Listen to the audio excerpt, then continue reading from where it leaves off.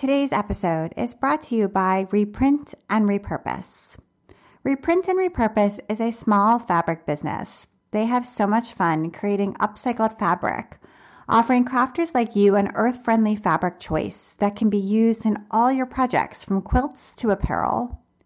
Please visit Reprint and Repurpose online at reprintandrepurpose.com and use the code PODCAST10 for a discount on your order. Thank you so much, Reprint and Repurpose. And now, here's the show.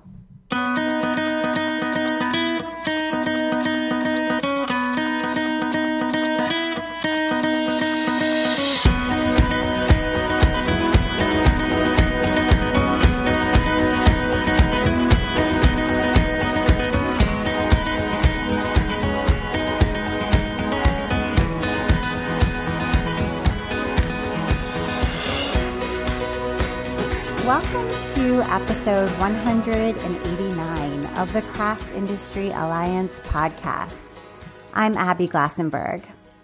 Craft Industry Alliance is a community for craft professionals where you can strengthen your creative business, stay up to date on industry news, and build connections within our supportive trade association. Check it out at craftindustryalliance.org. Today on the show, we are talking about building a business as a mixed media artist with my guest, Mo Saha. Mo is a mixed media artist and teacher. She's been published over 700 times in print media, appearing on PBS TV shows, and she's created several coloring books of her own. Her academic background in clinical psychology fuels her ongoing quest for wellness through creativity. Mo is a mom of 3 and lives in New Jersey with her family. She can be found online at Mo Saha, that's MOUSAHA.com, and on Instagram as mo.saha.studio. Mo Saha, welcome. Thank you for having me. I'm very excited to talk with you and to learn more about your career. So let's start with where you grew up. I know that you grew up in India. So tell us a little bit about what your childhood was like and where exactly you grew up. Well, I grew up in Calcutta, India, which is eastern part of India. And it was a very busy city. We lived almost in the middle of the city. And I was an only child growing up. My mom gave up her job when I was born, but how it panned out was she had so many responsibilities toward the extended family and everything. I spent a lot of time on my own, and I learned quite early how to keep myself entertained. And she would buy me art supplies, and I would play with them, and hours would go by. Nobody would even know that there's a child in the house. And she's creative, very creative herself, but I come from a long line of women who are quite creative, but nobody would ever think of becoming an artist or making that in any kind of, use it in any kind of gainful way, so to speak. But it was definitely a way of life for them. And I just loved seeing them do these little things with such great love. And what kind of things would they make themselves? Like, did they sew, or what kind of other creative things did they make?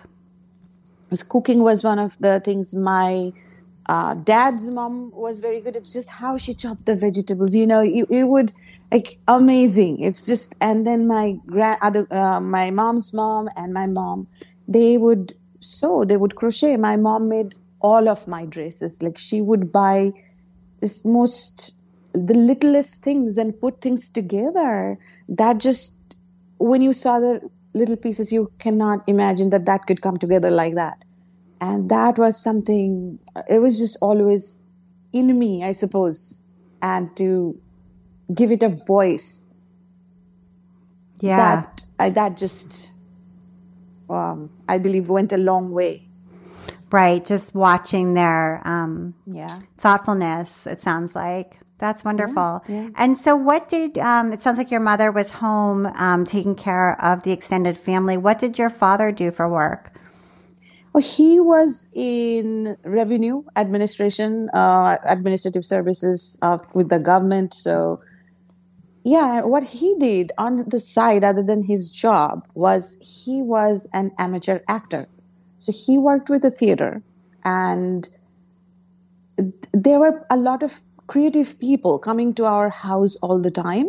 And I had a very early exposure to creative adults, and I enjoyed talking to them, hearing them. I used to mostly hear what they were saying, but it was always fascinating when they asked me what I was doing, what I wanted to do, and I would show them my sketchbook, and I was rubbish at it, but it didn't matter. I was just so excited that they even wanted to see. And I shared whatever I made, and I used to draw a lot, and it's like little scenes and everything all around me. I was always drawing. My mom could hardly keep up with the supplies of paper and pencils and stuff. There was always that cultural exchange, books being read out loud by mom. I remember the evenings that we used to have, not all the time, but sometimes. My father would read out loud whatever he was reading, and my mom would sometimes crochet or knit, or she had a garden. She's an avid gardener. She would be gardening. It was all happening in a balcony. It was not a lot of space, but still, the creativity was not bound by anything. That is what I began to see very early. Yeah. And I would be drawing, and everybody was creative in some way, and there was room for that to grow and develop. Wow, that's wonderful. And so, what did you go on to study when you went to college? I studied clinical psychology, and at a point of time, I was encouraged by a lot of people, like, why don't you go into some kind of fine art study? And that would be a great fit for you. And while my mom would also take me to these sit and draw children's art contests, where you go there with your little things, and they give you a piece of paper, and they tell you, okay, these are the topics, say, for example, summer day or something like that. And they will give you 1, 2, sometimes 3 hours, and you come up with a sketch, and you draw, you paint, and you let it dry, and you submit. And it's all happening within that time range. And then they choose 3 winners, and the winners would get little prize packages. My mom learned about that, and she would take me to places, and I found myself going to these places, and I used to go because I used to enjoy what everybody else was making around me. How were they interpreting things? It was never anything serious, but I did win a lot of prizes. And then the prizes, because they were all giving art supplies, right? So it was very exciting.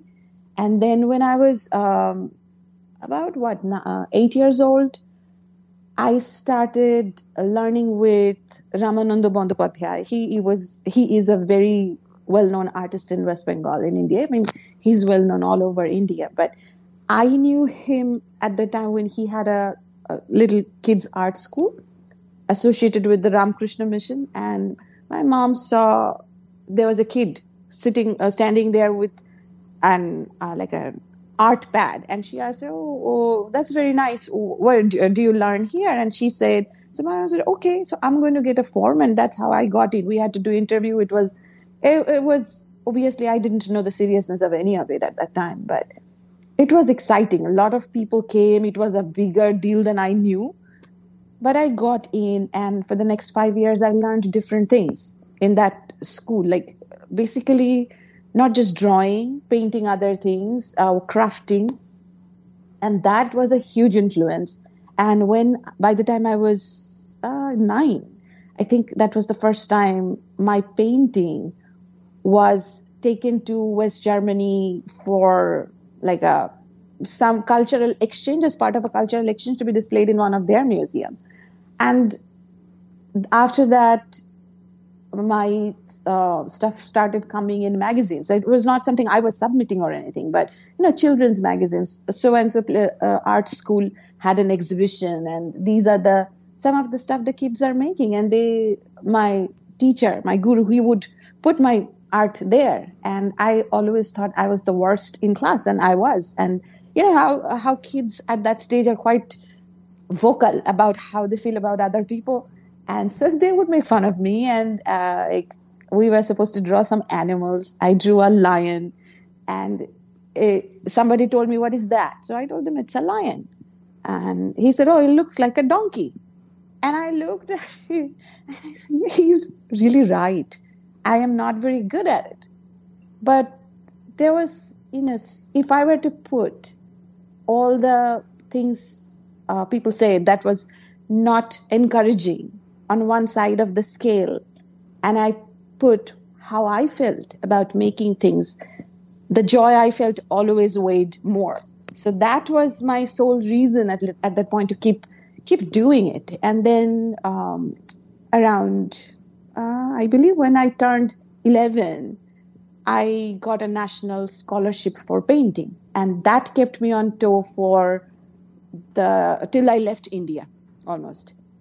Okay. And so did you leave India to go to college, or when did you leave? No. So when I wanted to really started considering, maybe I could consider taking like art as my academics. And my father was, that's when the real cultural stronghold takes over. And he said, well, you can always do this as a hobby.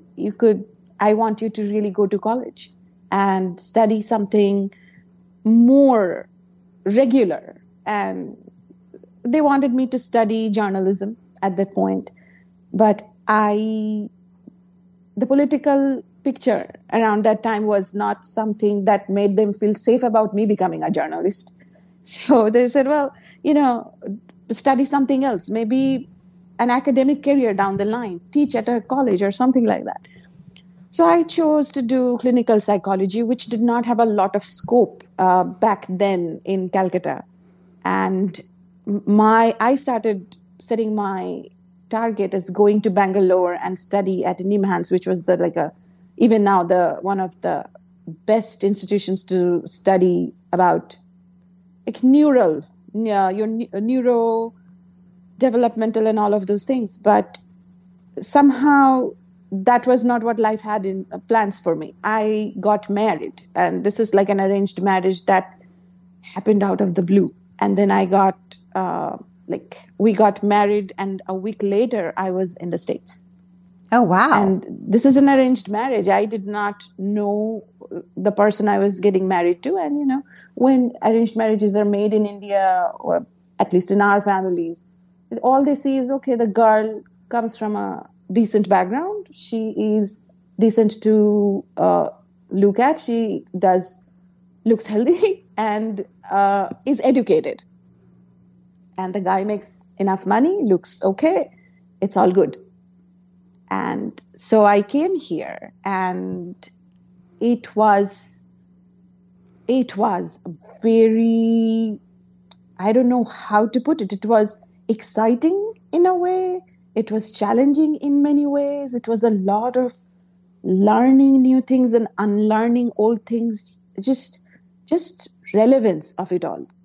And your husband, he was already living in the United States. He was already living in the United States, and he was working here as a software engineer. And it all just happened pretty quickly. Wow. And when we got here, he did like that I had an interest in arts.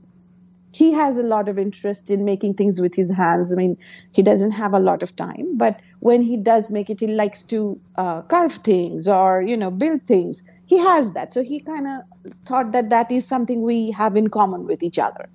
And when I came, at first I thought, oh, great, a girl coming from India now can to the US, where she can study clinical psychology in a much more it opens everything up.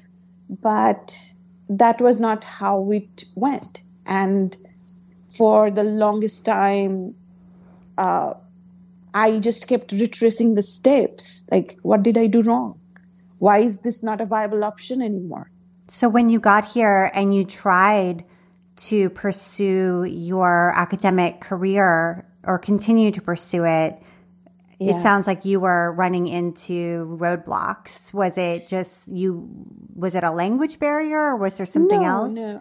Language was not a barrier. Of course, English is not my first language. So, there are those differences, but that was not what it was. It was like, at first it was like, well, we just got married. Let's get to know each other a little bit. And I had already applied for my PhD program in India. I got accepted. And here I was coming here with an understanding that I could do that. But then finding out that it is not as easy to walk that path, given the fact that everything that I had done over there, I would really have to start over. Oh, I see. And that would be a matter of a lot of time and expense. And my husband's family, I did not think they would be wanting to, this is not what they have in mind. They are seeking somebody who is going to be a wife, somebody who's going to be the mother of their grandchildren, and all of those things, So the expectations and then plus the idea of having to start over really was just an overwhelming feeling of like, I don't think this is going to happen. Oh, I tried. Yeah. And it seemed like this was happening pre 9/11. So at that time, you could hop on a bus. The only thing that I had at that time was we were living close to the University of South Florida campus, Tampa campus. And the bus that would come, because that area had many apartments for students. And one day I just wanted to get on that bus. And I told the driver, hey, this is my deal. I just want to find out a little more about USF and may I ride the bus? And he said, yeah, sure. So I rode the bus. I asked around, okay, where is the Department of Psychology? Can I go and can I talk to people? And that is how I came upon this professor, Dr. Spielberger. And it was interesting because in my master's thesis, I had used his tests, like the connection between anger and a lot of negative emotions. And I had used it in the context of how does that impact your creative expression?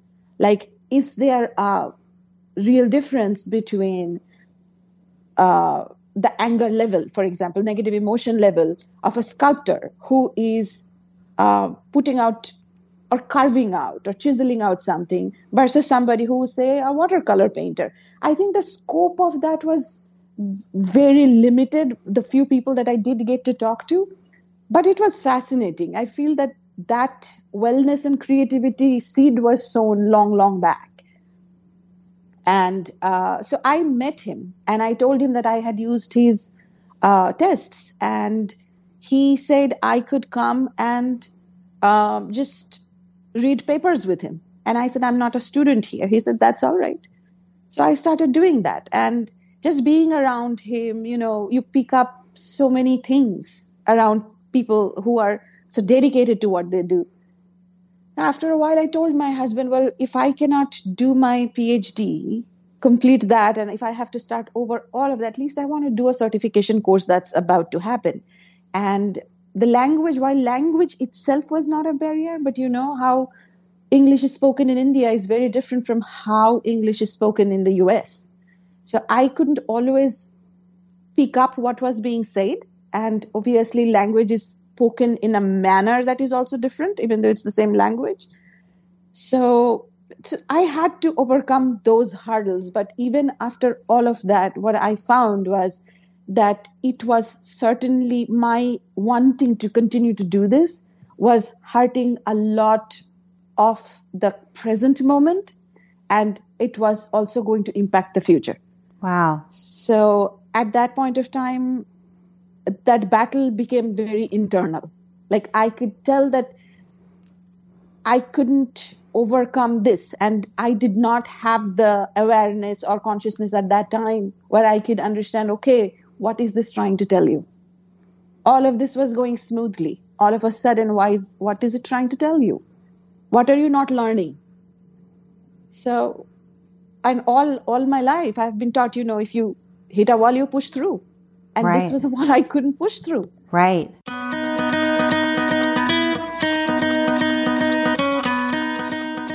I want to take a minute now to talk about our sponsor, Reprint and Repurpose. Reprint and Repurpose is a small business whose goal it is to keep the craft of fiber arts flourishing in a fun and an environmentally sustainable way. Owner Bianca Spizziri reprints and repurposes fabric to be used again for great projects. She upcycles fabric by printing it with new designs, giving it new life. She and her team create their own unique designs and then block print them onto the fabric. All of their designs are totally original, and Bianca is a big believer in conscientious crafting. By using their upcycled fabric, you are helping with this movement. And of course, it's great to take a break from screen time and nurture your hobbies. Reprint and Repurpose is a truly unique upcycled fabric shop that offers an earth-friendly option for all sewists and crafters. They source high-quality, high thread count 100% cotton fabric from thrift stores, dead stock fabric, and pretty much anything that they can revive to get used again. And they use non-toxic fabric ink that is machine washable. So here's how the process works. First, they start with sketches for the designs. This is Bianca's favorite part, coming up with all the different print ideas. Anything is possible, she says. Next, they transfer the designs onto rubber blocks and carve them out to make the stamps. Then they hand print onto the fabric. They source and pre-wash the secondhand fabric. It's all 100% cotton. And they use the non-toxic machine washable ink. Finally, they cut, package, and ship the fabric out to you, right to your doorstep. She says that our creative customers transform this wonderful fabric into projects from quilts to bags to home goods to clothes and pretty much anything else you can imagine. So shop online at reprintandrepurpose.com and follow along on Instagram at reprintandrepurpose_shop for the latest news.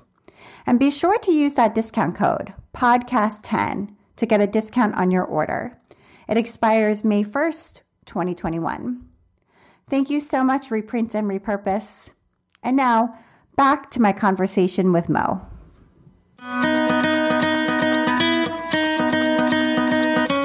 What did you do to get past the stage? Because even though this is a really unique, maybe to you, moment, I do think it's resonant for people in other stages and parts of their lives where they've hit a wall that feels impossible to climb. And so I wondered if you used art to get past this or how you got past this, because this does feel like it was an insurmountable problem for you. Yeah, I think it was literally killing me internally. I would torture myself, like retrace the steps. I felt like I've disappointed everybody. And most of all, I was given an opportunity that I didn't know how to take advantage of almost. And by this time I was already pregnant, and I felt that the way I was reacting to this internally was not healthy. So at that point of time, I just had to, for a moment, just release it all. Wow. Like I have to just let it all go. Right. And that has been a life lesson in this lifetime for me. And just to let go. We can't do it. And while everybody else also had things to say, like, oh, you're just giving up. And some people would say, why did you expect that life would continue the same way? There was validity in every perspective, but none of those were mine. So I always enjoyed making art. And I remember my husband was always very generous. He's like, you don't have to work. I want to do the work. You stay home, you raise children. Like the traditional role of a woman is what he was subscribing to. And I wasn't raised that way. So I was going to a private English medium school, which is not something Every girl in India, at least not back then, was doing it. So all of a sudden, I had all of this burden on my shoulders, and I just felt so worthless for not being able to do anything with it. But then comes a time when you know that you just have to let it go. There's nothing I can do. And I bought the biggest canvas I could find. There was this art shop, and I started painting. And I think it took me well over 2 weeks to finish that painting. But during that time, every time a negative thought came to me, I just stopped. It's like, no, I can't think negative thoughts and paint this painting. I'm painting this painting for my baby, and I'm not going to think a negative thought. Right. So I painted that painting with bright yellows, and it's like, and I began to see that the old feeling that I had, that no matter what is negative in my life, if I put it on one arm of the scale, it doesn't weigh as much as the joy I get out of this. Right, which is that old, yes, that same comfort. old comfort, exactly, from back when you were a child in school and being critiqued by your peers. Yeah. So really, art was your way out Art was always like, I had never thought of art as anything more than a hobby because I never really had enough time to think about it. I had a very busy schedule. I was a competitive swimmer, and school had pressures. So it was never really like, I did a lot of things quite mechanically a lot of the times. I just didn't have enough time or guidance to sit down and really think, why am I doing this?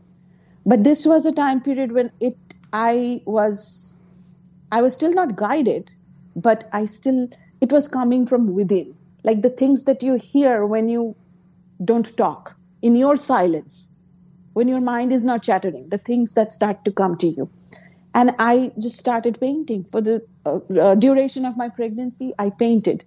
Then I had my baby, and I realized after some time, after recovering from childbirth and all of those things, that I did not have time for painting. And it was very hard because we didn't have anybody helping us out at that point of time. And I didn't know anything. Growing up as an only child, I did not see other children raised. I had no idea what I was doing. I just wanted to live each day and keep the baby alive. That was my motto. Oh my God, I don't know anything. Right. And there was no art happening. There was just all around. There was just overwhelm of a new baby, and taking care of that baby, taking care of a household. We had just bought a new house. This was the time when everybody was buying houses. We bought a house, and there were, this is Florida. I used to live in Florida back then. And there are crocodiles outside. We lived in this beautiful golf course community. And there are all these wild creatures. I'm fascinated by them, and I'm scared to death. What if a snake comes in, and all of those things? Keeping the baby with me and not having any kind of outlet, and the social connections that I had at that time, there was no match in value. They were all people that my husband knew. They are his colleagues and their wives. And I was just lost, and I didn't know what I was so upset about. But then one day I went to this library. We had a beautiful library, and I pick up this magazine. It's a scrapbooking magazine called Creating Keepsakes. And I could borrow the magazine. I got it home and I flipped through it. And it was a rush of, I can do this, I can do that, I can do this. It was a scrapbooking magazine. And I told my husband, I need to go and buy some things. And he said, okay, I'll take you. And so we went to Michael's, bought a lot of stuff. And I started scrapbooking. Did not know anything about acid free, did not know about anything, all those archival things. Sure. Had no idea, but I was making things. My baby would nap. I would hold her because she would not be put down. If I put her down, she would scream and cry. So I learned to work with one hand. Sometimes I learned to work with my left hand, which is my non-dominant hand. Whatever it was all of a sudden that little window in a dark room that was open. And about 18 months, when my baby was 18 months, I had a health scare. I was nursing her and I was having immense difficulty with it. So the doctor checked and they found some some growths in my left breast, and that they didn't want me to wait. And I said, well, you know what, I'm nursing my baby. I just want to, like, the baby is the main thing, right? Who thinks of their own health, especially their new mothers? They don't know that they need to take care of themselves. So I went in. It was like a Friday evening. The doctor was calling herself, and she said, well, a week from now, you need to go and have this surgically removed because we need to do a biopsy on this. And at first I was like, it was not sinking in. And then she said, well, I don't think this is not looking good based on whatever the scans and the mammograms are showing me. This is not looking good. I don't want to lie to you. I'm concerned. You have a baby, very young baby. Yeah. Don't delay this. And so it was a bit, my husband was having more of an emotional reaction than I was, because I was almost like stunned, like, oh, this new thing now has to be addressed, kind of thing. I don't have time for this. And then I started trying to see, if I'm going to be in surgery, God knows how long it's going to take for me to recover. I started organizing all the things that they are going to need. So he would still have to take days off from work, but I would do everything I could do to keep everything organized. And the baby was needy, especially when parents are sick. The babies get very much more needy, right? And my husband was also not home because he was trying to work in advance so he could take a few days off. And I was doing this, like, I heard from them on Friday afternoon. Between Friday afternoon and Monday afternoon, I did all the organizing, laundry, and everything that I could. And then it hit me what the doctor was saying. And I realized that I don't know how bad this is, really. So, or how much time, because, at that point, the mind constructed a different drama. Like, okay, so what if I don't recover? If this is not good, what then? And I felt like, what's most important? Like, I sat down and I asked myself, what's most important? What's the most important thing I can do for my daughter? And I don't know, because I was reading all that scrapbooking magazine and all that, I had very few photos. My father did not have a camera. I had very few photos. So I took those photos out and I wrote out letters. Whatever art paper I had, I cut them up and I stuck my pictures and I wrote letters to my daughter saying, like, hey, I don't know if we are going to read this someday together or you're going to do so alone, but here's my story. And I think it's important you know it firsthand. Everybody is going to tell you a version of me, but this is my version. I did that, and then I had my surgery. Things were not good, but because it was caught in the nick of time, that bought me a lot of time. So I came home and, like, after a little bit of time, like, once the main recovery phase was done, I was browsing the internet because I still couldn't get up and take care of things. So I was holding her, lying down with her, and I was browsing. And these were the days of, what do you call those? Message boards. And there was this thing called 2 peas in a bucket message board. And I found that somebody was having a contest. I didn't know anything about them, but it was called My Coolest Album Ever. And the magazine was simple scrapbooks. And I said, what is this all about?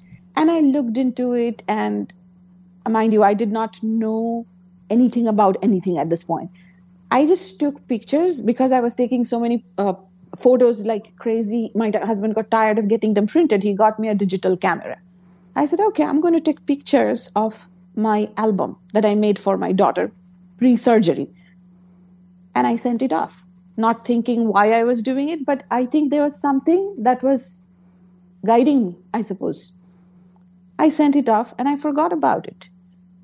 A month or so later, I was pregnant a second time.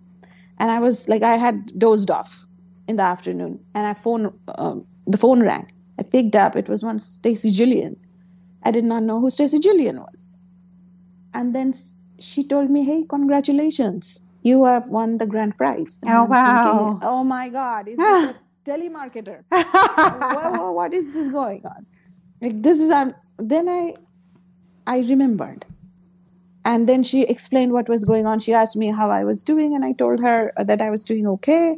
And it was quite a bit of a surprise. It hadn't sunk in because I fell right back asleep. When I got up, I checked and I remembered the phone call, and I checked my phone to see if if it was still registered in my caller ID, or I was just having a dream or something. And it was. And then the emails started coming in, and it started sinking in that I had won a prize doing something. And it was, again, the memories, of those sit and draw art contests that opened the door for me. Right. So I thought, okay, getting published is a thing then. And of course, it didn't go right into getting published or anything like that, but it did guide me in that direction. Right. Introduce you to that there was a whole world. Introduce me to that world. Yeah. Which is so interesting. And so around what year, do you remember around what year that was? Just out of curiosity. 2004. Oh, so this was a while back. This was sort of in the kind of the earlier days of the online kind of craft world. Yes. And it was so strange because I never became a regular part of any message board. I like social media, but I don't participate in it. It's there. It has its great qualities, but I don't participate. Message boards were also that kind of thing for me. I would much rather make things, than talk about it. That was my take on it. Although you do have a really nice Instagram account now. That is the only thing I think that spoke to me, which was also very strange. I started that account when we were moving from Tampa to New Jersey. My daughter was at Duke for a summer program, and she was not moving with the family. So I said, okay, I can give the first-hand experience of the move. I'm going to post pictures of every state that we stop in. And that was the start of my Instagram account. Oh, okay. You did it for her. For the longest time, it had no rhyme or reason. The whole reason why an average person has a social media account is to share pictures with friends. And that's all that was. And I did not have a lot of friends following me or anything. The first time it became anything was in 2016 when I had just signed up for Creative Bug as a student. And they had a challenge. There was going to be a month-long challenge in August or September. I don't remember anymore. This was 2016. And I felt I never really I'm not that consistent. I never keep up. If I start a challenge, I've never completed 30 days in a row. It would be nice to do that. So I kind of made it I wanted to be accountable for it. So I started posting it on Instagram. Yeah, Instagram's good for that. It's a hashtag, Right. Nobody's going to judge me if I don't do it, but right. I would. Sure. So that was motivation enough. And I did it for a month. That month, I remember I had to travel to teach and all of those things because the scrapbooking thing was still quite the rage and it was still going on. And from scrapbooking, I had moved more into mixed media and I had this collaboration with Faber-Castell and all of those were happening. And then this was the first time when Instagram became serious. So back to the message board thing. Yeah, I don't know. I was being led there, I feel, because I really hardly went back and did message boards. Yeah. So after that happened and I started submitting. And of course, I got rejection after rejection. And I wanted to understand what is it that made that, but nothing else is getting accepted. Then I understood that I wasn't telling my story. I was trying to paste pretty pictures and pretty papers and stickers. It had no soul in it. So the next thing that I submitted, I wrote my story. And that opened something in a way that I had never imagined. And for the next, this is 2005, end of 2005, through 2013, for as long as those magazines existed. It's obviously 700 publications. I worked so hard. I was so grateful that this opportunity came to me when I had no hope almost. If you don't have hope, you have nothing. And it was a lifeline. And these were scrapbooking spreads. These were scrapbook layouts. Layouts that you were making with papers and photos and papers, photos, paints, whatever. And they were documents of your own life and documents of my children growing up, right? And our everyday life. And that when you say you were telling your story versus just using pretty pictures, what kinds of things, like, were you being a little bit more vulnerable, or what kinds of things? Definitely. Okay. Because what I had understood in whatever time I had spent with other people, it was like, no matter where you were born and how you were raised, whatever cultural differences you may have, there are some common core things that are common to everybody. It's universal. And those are the stories, that's what appealed to people. Like, this happened, that never made sense. This is what I learned from it. And those kinds of things. And with my children, like, there are questions, like raising children in a culture that I did not know much of. And helping them, they would come home and I was raised Hindu. And they would come home and ask, why do we never go to the church? My friends go to the church. They go to the same church. So she felt left out. My oldest, she felt left out. And she asked me this kind of serious questions. So taking the time also strengthened that understanding for me that at the very core, there is no difference. Everybody wants the same things. Everybody is hurt by the same things. And there is really, everything else is just the detail, Mm-hmm. But the core is the core. That's the same for all. And when it all happened so organically. Now I'm looking back at it, and as I'm telling you, I'm connecting those dots looking back. But when that was happening, I had no idea. Sure. I was just trying to make sense of life for myself, for my children, trying to keep like one foot in the boat that's still in India, keep that connection, and in every possible way, seeing that not everybody gets this opportunity to come and live in a different country, a different culture, or even a land that has so many more opportunities. I could not be doing what I was doing at that time if I was still living in India. Right, and that purpose began to become clear. And that is when, like, letting go became much easier. Mm-hmm. And I said, okay, I never expected to become an artist. I never expected to, do anything creative in this kind of public way. It was my refuge. I was never good at it. And here I was doing something that some people in this world looked up to, something I was doing that was speaking to them. They could relate to it, even though their story started somewhere else, looked very different, but there was some common thread, just like you were saying. And then I started to move more toward mixed media. It was no longer just photos and everything. I started playing. I started kind of easing into it, that it is okay. My creativity is okay in this world. It may not be what anybody else makes, and it's okay. So when I started doing that, more opportunities began. The more I accepted myself, I felt that creativity is such a process of self-acceptance. The more I accepted myself, the right people showed up, the right opportunities showed up. And then fast forward to 2016, I was posting those pictures on Instagram. And then it turned out it was actually, there was a call to become a creative bug teacher associated with it, which I didn't know at the time. But I found out, thanks to Courtney Cerruti, at the right time. And I said, okay, you know what? If this is a matter of just sending that thing, I will send it.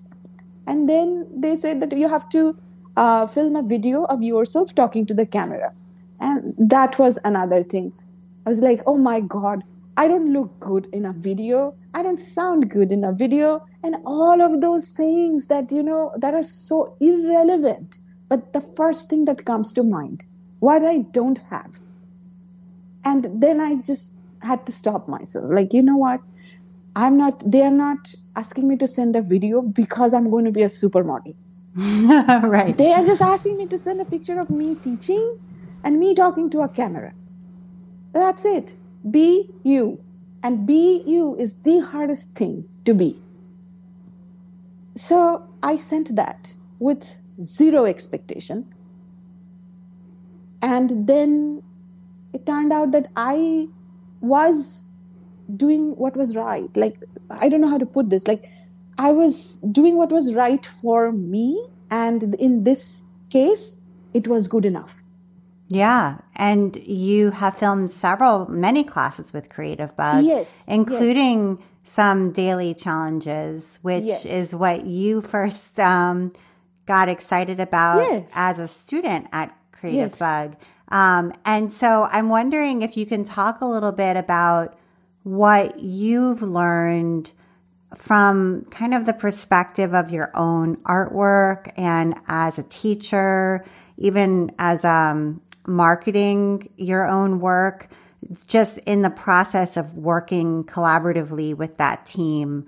Because I know, it's one thing to be self-trained. I mean, you had art classes as a child, but as an adult, you're more of a self-trained artist. And certainly, you've created this art career for yourself. But then when you go to their studios and you work with Creative Bug, it's a whole different level, a whole different experience. So talk a little bit about what you learned from that experience. I think a lot of it is like my fear of being bad at art was sorted very early. I knew I was the worst. I had no expectation of being perfect, being good even. I did it because I loved it. And that is what is still true. There are many people who do much better work than me, but I love it. And that is enough. And that is, I think that has become something, this wellness through creativity. Like, why do you create? There are people who would sit down and say, oh, I can't do it like you. Why are you trying to do it like me? You do it like you, because you have to know why are you doing it. Of course, if you're going to make it into a career, then those considerations are going to come in like it does with any career.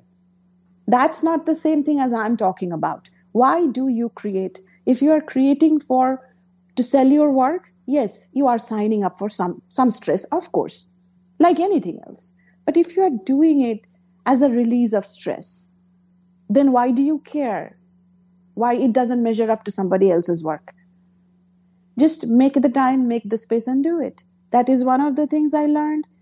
This is as much a lesson for me as for anybody else, because whenever I look at anybody, everybody is better than me. Any day, any given day, everybody is better than me. That's all right. I am who I am, and that is where I stand right now. And another thing, and that this is especially having to let go of a good thing that was happening with the clinical psychology, was nothing is everything. For as long as I held on to it, thinking that that's everything, I lost everything, I was losing more. But when I gave that up, I just understood nothing is everything. Today, this is it. This is important. Tomorrow, it will lead to something else maybe. Who knows? Who knows? This is something that's making me happy today. I am doing it. And I think that joy comes across in the biggest possible way. All of the publications, all of the things was not because I was perfect or that my work was better than anybody else's. It was simply because I chose to be vulnerable. I chose to say, yes, this happened, this sucks, and it felt bad. I'm trying to get over it. This is how I'm doing it. And I think giving myself permission to just be and not have to be, something big with it, keeps me going. And around 2010, Faber-Castell was, there's a story with Faber-Castell too, because when I was about 8 years old, because I drew and painted and it was my hobby, my father's friend, he used to live in Germany, and Faber-Castell is a German company. He got me a pack of pencils. They were so precious to me, I would not sharpen them. Like, they were so blunt, but I would just not sharpen them because I didn't want them to like go away, and sharpening a pencil would make it go away almost. I got that little pencil case when I came to the US with me. That was one of the few of my belongings that I brought with me when I came, because I only came here with one suitcase. And when in 2010, they reached out to me to become one of their design team members, ambassador, their brand ambassador, I was like, wow. How did they find you? I somehow, like you found me, Abby, people find me. I just do my thing, people find me. Right. Okay. So that's how they found me. And I still have a very good relationship with them. I still continue, like every month I do blog posts for them. And that kind of started leading me more toward mixed media, more toward teaching. And last year, February of last year, just before COVID became like all the close downs and happened, I had my first fine art show, a solo exhibition, because I used to think, the worst thing, what I'm most scared of is uncertainty. But then I understood, no, what I'm most scared of is complacence and becoming stuck. And mixed media was great. I'm still doing it, but I wanted to venture back to the pure thing that I used to do before I had children.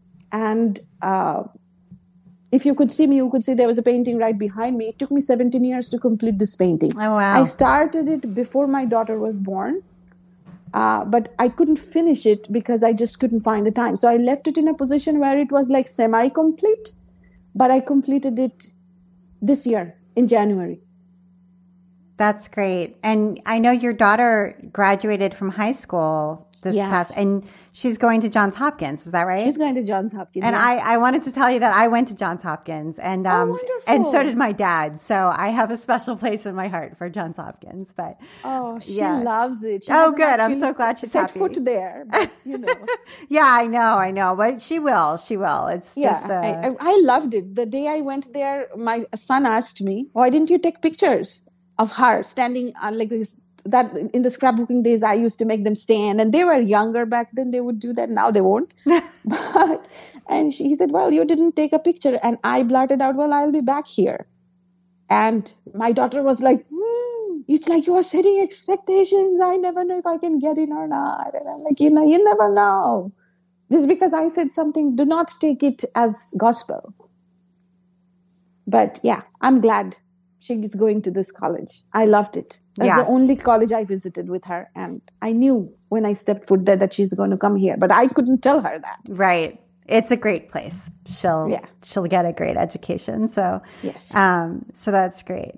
And so you had this goal of getting back to doing fine art, and you had this solo exhibition, and do you have any other sort of future goals now that your kids are growing up and you're sort of entering this next phase?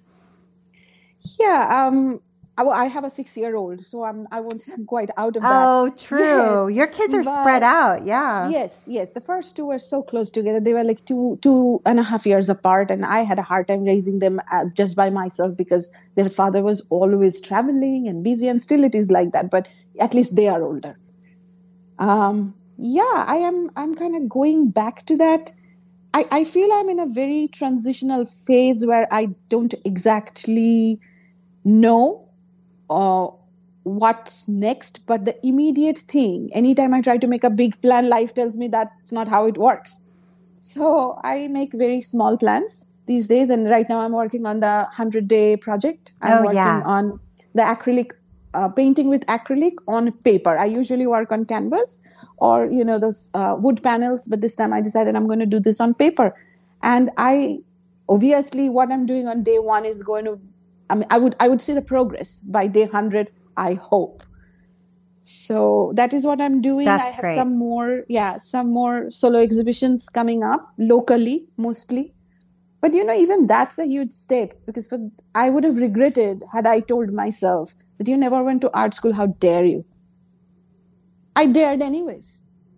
It's okay. And I sell paint, and my paintings sell. That's what is most surprising, because when I look at that, I remember Donkey Girl. They used to call me Donkey Girl because my lines look like donkeys.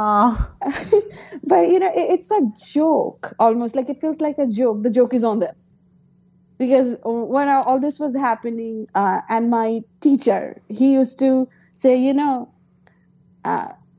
I asked him, some parent asked me, like, how on earth did he choose your painting to send to the magazine? Because our kids' paintings are better, and they are. I don't disagree with that. So I asked, and I was very innocent. I was very young. So I asked my teacher. So somebody asked me, why did you pick my painting? And he told me, I see something that they don't. And I asked him, what is it? And he said, well, I can tell you, but you would love it much more if you find it out by yourself someday. And okay. I didn't like that answer. I wish he had told me. But now when I look at it, I feel I have found my version of the answer. And that would be obnoxious tenacity. I won't give up. Because it is not an external validation thing for me. Right. It's just I have to do it. It is not something I can't not do. Right. Right. I love that obnoxious tenacity. Yes, that's great. I think that's what sets me apart. Mo, I relate to that in other ways of my life. I'm just one of those people also who just never gives up. And so I think that's cheers to obnoxious tenacity. That's a great, a great trait to have. And just doing things that you find internal joy in, whether or not externally other people are telling you they're any good. I think that's, I think that's fantastic. And if it's okay with you, I want to, make sure we get to your list. I know you had already recommended your 100-day project. And if anyone hasn't checked out the 100-day project, it's already going on for this year, but it's a great way to sort of tackle something. You set up your own project and you just do something for 100 days. And if you want to, you can post about it on Instagram. And it's just a great way to improve on something that you want to improve on and do every day for 100 days. So that's awesome. And then you also wanted to recommend working with air dry and oven bake clay with your 6-year-old. Yes. My 6-year-old is very creative, and she's at that stage of life where they actually like making things with you because they love the time spent with you. And just, she's good. I look at everybody's better. And I think that, of course, I'm partial to her, but she's creative. She has that sense of humor, and that the things that she makes and the things that she says when we do it, we are really loving that activity together. Like, what we are making is so entirely irrelevant, but the process of it is just beautiful. That's great. Yeah. Okay. That's great. I love that. And then you also wanted to recommend, I think this is a book, The 4 Disciplines of Execution. I've never read this book before. Well, it is actually a business progress kind of book. And while it may not, seem like a very spiritual thing to read or even artistic, so to say, I am finding it somehow very nicely fits into what I kind of, like I was telling you, it's my life lesson is to allow and to let go. And it's very hard for me. But when a book comes my way, it's undeniably comes my way. Like, I would hear 10 people say it, somebody would hand it to me, read this, to the point a book would fall off the shelf on my head. And this was one of those books. So I started reading it, and I saw, like, when we were talking about business, and I was thinking, what am I going to say? I really do not follow specific business principles. All I do is I show up every day and I do the work. And when I do it without intense expectations from it, everything that needs to come my way comes my way. And it may sound ridiculous and not at all a business thing one can follow. this book is showing me like, small goals, week by week goals. Like then when I wake up, what do I do today? What am I going to do this week? So that's my goal. I'm going to make at least 3 paintings, if possible 7. And yes, I understand that I may not be able to sit with my paints each day, but there will be days when I might be able to finish 2. And that's okay. I'll remain flexible with that. And I'll set a goal that this is the number of paintings I am going to finish. And if there is a need, I'm simply going to request that from the universe. That's just how it is. Remember when I was doing scrapbooking, everything was so expensive and I was not making any financial contribution. So I was very conscious about asking my husband. He would always buy me whatever I wanted, but I didn't want to take advantage of that. And I would pray, God, find a way so that I don't have to buy all of these supplies all the time. And I became part of such great design teams and magazines that I got way more stuff than I needed. And I could generously give it to people. And so they could, the things that they wouldn't otherwise buy. So for me, it's very weird. It sounds weird when I say it out loud, but that is just how it is. I need this. I would say okay, so I need this and that's it. And then I will get back to doing what I was doing. And if I say, for example, I said, well, I want to make this money in this time because I want to buy this. And that afternoon, a commission showed up in my inbox and I completed that commission, another teaching opportunity. And it made that exact sum that I needed. I do think setting those intentions and saying them out loud, I agree with you. It does sound weird, but somehow making them real starts with actually saying them and not just keeping them all in your mind. Writing them down, telling them to somebody else, you know what I mean, is the first step in manifesting them. So yes, it's not going to make them magically happen, but if you never really state what it is you want to have happen, it's probably never going to happen. So so I do think that's a really smart first step. And this book is called The 4 Disciplines of Execution. So it goes by 4DX. People in business might be familiar with the 4DX method. But it's simply setting a small goal and doing things that we believe is going to move us closer to that goal, like breaking it into small chunks. Like if I say 100 paintings, oh my God, that is numbing right off the bat. But I don't do it that way. It's 3 to 7 paintings, at least 3 paintings. That's what I would hold myself accountable to. And that is how I'm moving forward. And I have completed 3 weeks. So that is how I want to keep going. And if something happens and I cannot do it, I will come back to it. I may not end with everybody else, but I'll finish my race. Whether I win, whether I place, whether I come dead last, I will finish my race. Even if it takes me 365 days. Right. I love that. Well, Mo, you are very wise, and I really appreciate you sharing your wisdom with us. Thank you so much for taking the time to be on the Craft Industry Alliance podcast. My pleasure. Thank you so much. And you've been listening to the Craft Industry Alliance podcast. I'm Abby Glassenberg. Today's episode was brought to you by Reprint and Repurpose. Reprint and Repurpose is a small fabric business. They have so much fun creating upcycled fabric, offering crafters like you an earth-friendly fabric choice that can be used in all your projects, from quilts to apparel. So go ahead and visit Reprint and Repurpose online at reprintandrepurpose.com. And remember to use your coupon code podcast10 for a discount on your order. Thank you so much, Reprint and Repurpose. Craft Industry Alliance is a community for craft professionals. When you become a member of Craft Industry Alliance, you get in-depth coverage of craft industry news, the opportunity to connect with fellow professionals for advice and support, and access to an educational library filled with ideas, tools, and resources to help you as you build your business. Join us at craftindustryalliance.org. Thank you so much, and I'll see you next time.